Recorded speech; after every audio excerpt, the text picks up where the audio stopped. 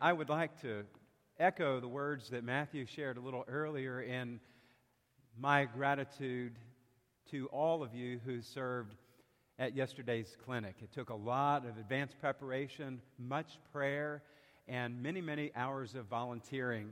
So, Matthew, I know Laura Wirt was at the 9 o'clock service. I don't know that she has the energy to do both today. Are you in the room today, Laura? I don't see you, but I think that it would be great for us to give the Lord a hand for her and for her leadership, and then for all of you, too, who served. Let's give the Lord a hand. Thank you so very much. As I shared at 9 o'clock, I believe that the clinic is the signature keystone way of defining HRBC. We do a lot of things throughout the year, but that one event that you all have done for over a decade now speaks to who you are, to who we are. And as a pastor, it brings joy to my heart. And I say thank you. A couple of things. Yesterday, I had the opportunity to sit at the table with a number of Syrian refugees, just recently having come to Richmond after that long, hard journey.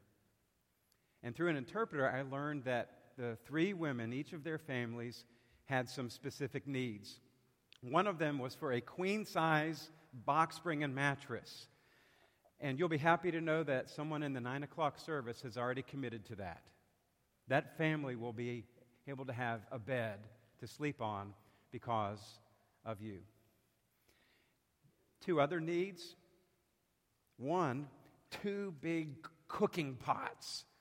The kind that we used to cook boiled peanuts in South Carolina. Those big ones with handles with a lid that goes on it. A big one, and then a medium-sized one, so they can put all kinds of things in there for their large family. And then the third thing is a big electric fryer for a family of 8. You and I could just go out and buy that stuff right now. Most of us, we could go to Costco or Walmart or whatever store we wanted to get those things, and we wouldn't really think a whole lot of it. But perhaps some of you might want to help out a little bit. If you do, just see me, and I'll pass the word along to the interpreter, okay? So thank you again for all that you did to make yesterday a very meaningful day. As I prayed, I would like to have the clinic in my heart every day. I pray that God would help me to do a better job of seeing the people around me. Let's pause and pray. Lord, thank you so much for this opportunity to dive into your word this morning. And now we pray that the words of our mouths and the meditations of our hearts would be acceptable to you, O God, our rock and our Redeemer. And everybody said, amen.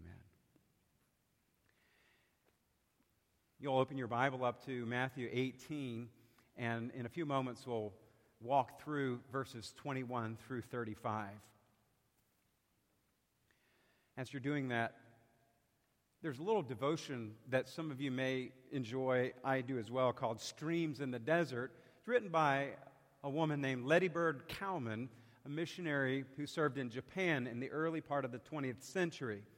And she tells of a custom way out in the African bush which has no equivalence in our part of the world. The custom is Forgiveness Week. Fixed in the dry season, when the weather itself is smiling, this is a week that every man and woman in the community pledges him or herself to forgive any neighbor of any wrong, real or imagined, that may be a cause for misunderstanding, coldness, or quarrel between parties. It is, of course, in our religion, Christianity, a big part that we are to forgive our fellow brother or sister. We know that, but oftentimes it's hard to do that. Both long-time Christ followers and new Christ followers alike can easily overlook this tenet of our faith. We can let things fester and live with unrepentance and unforgiveness in our hearts. But in this part of the African culture, Forgiveness Week brings this forcibly to mind. Every year it happens. The week itself concludes with a festival of happiness and rejoicing among these Christians. And it is a reminder to the community of faith that we have a need for forgiveness, and we need to elevate the importance of forgiveness. Because we serve a forgiving God. God's kingdom, perhaps we would say, God's kingdom is forgiveness. God's kingdom is forgiveness. Throughout this fall, we're going to be unpacking this idea of God's kingdom is. Today, we would say God's kingdom is forgiveness. Jeremiah 31:34, one of my favorite verses, God says, "For I will forgive their wickedness, and I will remember their sins no more." I don't know about you, but I have a hard time forgetting things. We can forgive, but forgiving is not necessarily forgetting.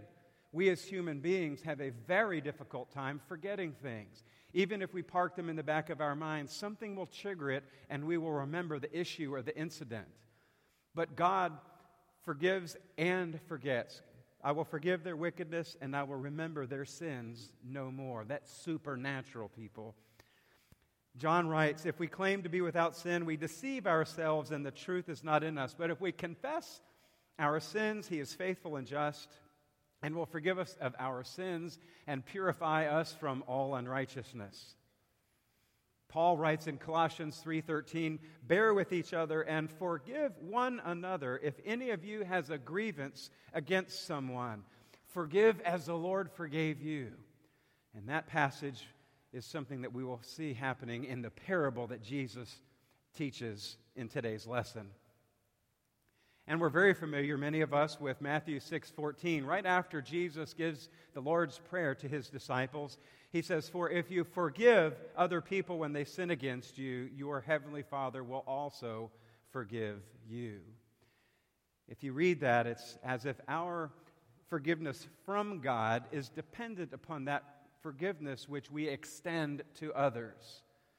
So I pray that God would give me the heart to be able to forgive as I have received forgiveness. Forgiveness is not forgetting. It's hard for us to do that, nearly impossible. Forgiveness is not excusing a behavior or letting something slide or condoning something that's grievous. And sometimes, as I shared with one of our members not long ago, there are instances or things that have happened to us that we can't bear to forgive and that we have to ask God to forgive. Remember, Jesus Himself, as He hung on the cross, said, "Father, forgive them because they not know what they do." It was an imperative. Jesus is saying, "Father, you forgive them." I can't do it, perhaps, in His human suffering there at the end of His life. "Father, you're going to have to forgive them. I can't do that. Father, forgive them, for they not know what they do." Yes, there are some things that are so painful that we struggle to forgive, but with God's grace, we trust Him with that part of our lives. We are indeed the forgiven, and we are called to the ministry of forgiving, an ongoing ministry of forgiving. Jesus is teaching His disciples. You remember from last Sunday's message in the Gospel of Matthew that He gave His disciples a model for reconciliation. If your brother sins against you, go to that person one-on-one and try to work things out, reconcile it. If that doesn't work, take two or maybe one or two more and try to work it out. And then He gives a model for what happens in the church. If that still doesn't work, there's some processes that churches follow that are modeled after that verse. And this very next sentence, Peter then comes to Jesus, verse 21 of chapter 18, and asks Jesus a question. Then Peter came to Jesus and asked, "Lord, how many times shall I forgive my brother or sister who sins against me? Up to 7 times?" Peter wants to know how often, not the spirit of it. Maybe Peter just wants to make sure he checked the religious box, right? That he followed the rabbinic teachings. They taught that if your brother sinned against you and kept doing that you would forgive him 3 times, but after that, well, just write him off. And perhaps Peter is trying to justify his own following of that rabbinic teaching closely, where he says, how many times shall I forgive? Up to 7? Maybe he's in his mind, he's like, I'm only required to do 3 or 4, depending on who you read, but I'm going to do 7. What do you think about that, Jesus? And Jesus replied, I tell you, not 7 times, but 77 times. You see, in God's economy, there's no limit. Peter, trying to check the religious box and have a limited understanding of what this is about, and then Jesus just blows the top off of it. And then he tells a parable. Peter didn't ask Jesus to describe the kingdom of heaven, but as Jesus often did, he went right there. In verse 22, therefore, the kingdom of heaven is like a king who wanted to settle accounts with his servants. As he began the settlement, a man who owed him 10,000 bags of gold was brought to him. They say that might be like millions of dollars in today's money. Just a tremendous amount, almost unfathomable amount of money. Since he was not able to pay, the master ordered that he and his wife and his children and all that he had would be sold to repay the debt. So you have this image of the king settling accounts, and this servant was brought to him who owed this tremendous amount of money, and there was no way that he could do it, so he'd be sold. Some interpreters will look at parables allegorically, saying that one character in the parable represents God, and another person in the parable represents humans, us. Sort of like the parable of the loving father or the lost son. In that story, often told allegorically, the father represents God who never gives up on his son, and the lost son represents us who have sinned against God and now are coming home. And also the older son can represent us who are prideful often and get confused and angry about the unfairness of grace. So we can see that in that allegorical way. But here I would beg to differ with that interpretation. If the king represents God, then we would question, well, why would God sell the man and his entire family into slavery to repay the debt? That doesn't sound like the God we love and worship. And so when we read parables, we want to read them slowly and try to get to an understanding of what God is saying here to us and how Jesus is using this story to communicate to his disciples. So after this happens, verse 26, at this, the servant fell on his knees before the king. Be patient with me, he begged, and I will pay back everything. The servant's master took pity on him, canceled the debt, and let him go. But when that very same servant went out, he found one of his fellow servants who owed him 100 silver coins, and he grabbed him. So you have the picture. This very servant who owed an almost unfathomable amount of money to his master, had it released, he was forgiven, his debt was gone, and then this very same person then goes to a servant that was under him in that economy and grabbed him around the neck and began to choke him. Pay back what you owe me, he demanded.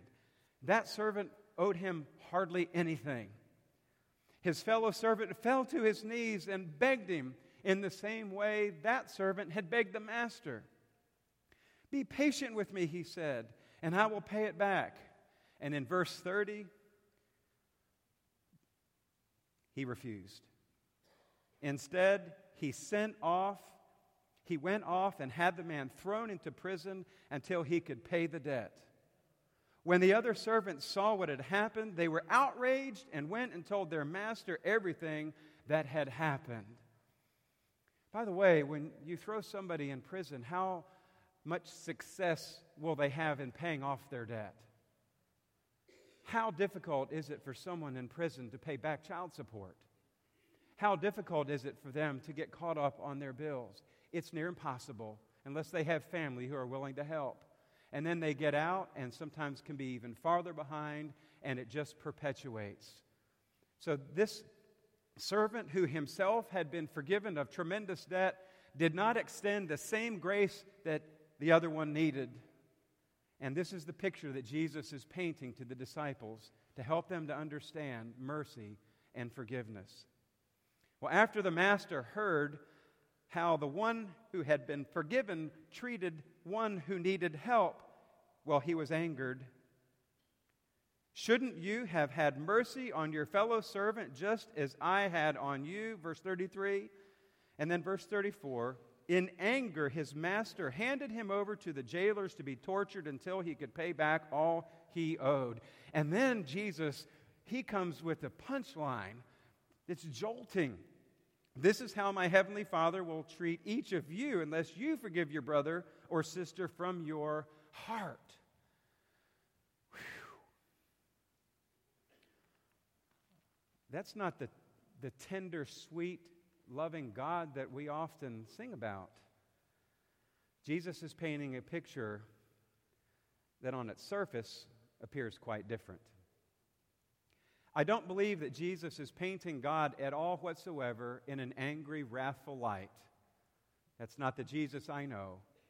But often Jesus would use extreme examples. We call them hyperbole, things to make a point that have a shock to them. And that's what he did with his disciples. He was trying to help his disciples to see how important forgiveness was, and that they were not only to receive it, but they were to extend it. I like what Jesus says there at the very end, because he focuses on forgiveness from the heart. He desires that we have compassion on those perhaps who have wronged us, and that we seek God's help to find a way to move on toward reconciliation. We would draw a few applications from today. One is that the economy of forgiveness exceeds our assumptions. Peter put it in a box. Jesus, if I can have 7, if I know the requirements are 3 or 4, but 7 ought to do it. Check the box. How often? And Jesus is saying, nope. You remember one of the other questions somebody asked Jesus. Who is my neighbor? Because Jesus asked him, well, what are the 2 most important commandments? Love the Lord your God with all your heart, soul, mind, and strength, and love your neighbor as yourself.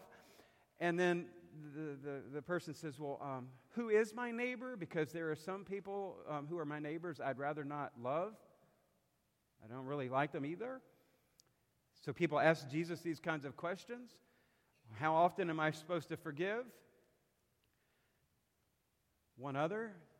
What am I supposed to do to gain eternal life? And Jesus says, sell everything and give it all to the poor. And that person went away sad and unhappy because they couldn't bear to do that or even engage in that.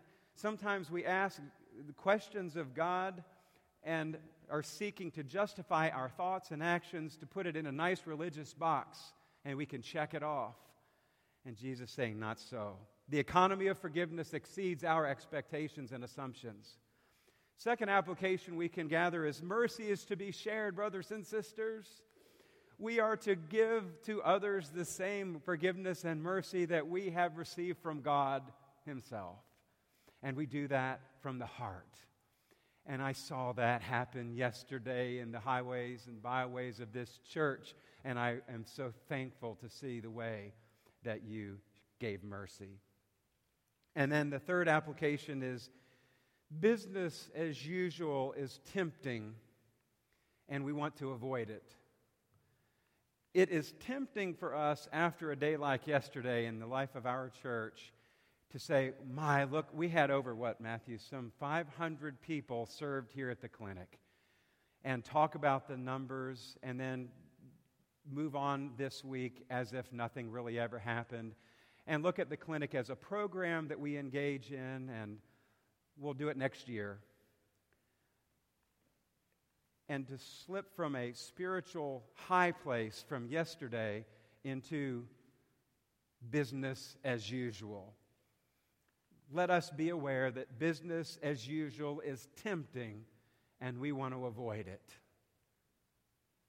With God's grace and the Holy Spirit's help, we can avoid it. And we can live with an attitude of every day with the clinic in our hearts. As we focus on God's kingdom as forgiveness today, I don't know about you, but there are times in worship where I just need to verbalize it. I need to confess. Some other denominations are a little better at this than we Baptists. So I've written a corporate prayer of brokenness and confession for us. The words will be on the screen, and I'd invite you to join with me in saying these words, and then I'll lead a prayer on our behalf. God Almighty, we confess that we put up walls and barriers. We refuse to forgive, though others have forgiven us. We refuse to help, though we have been helped. We see the speck in the eyes of others and fail to see the log in our own. We are stubborn. We want things our way and cannot see outside of the box that there may be other ways. Forgive our shortcomings and our short-sightedness, and when we become stumbling blocks for others, call us into your way, to see ourselves in others, to put ourselves in their shoes, to love others as we love ourselves, as you have loved us, in the name of Christ, who calls us to repent, to turn back to God, and seek forgiveness, we pray. Amen. And in assurance of our pardon today, I share that God's grace is faithful. God makes a path when none was there before. God leads us back when we are hopelessly lost. God makes room for us when we have walked away, time and again. There is always room for us at the table of Christ, and Christ is calling your name. You are forgiven, God's people. You are loved. You are restored to Christ. In Jesus' name, amen. Would you pray with me, please?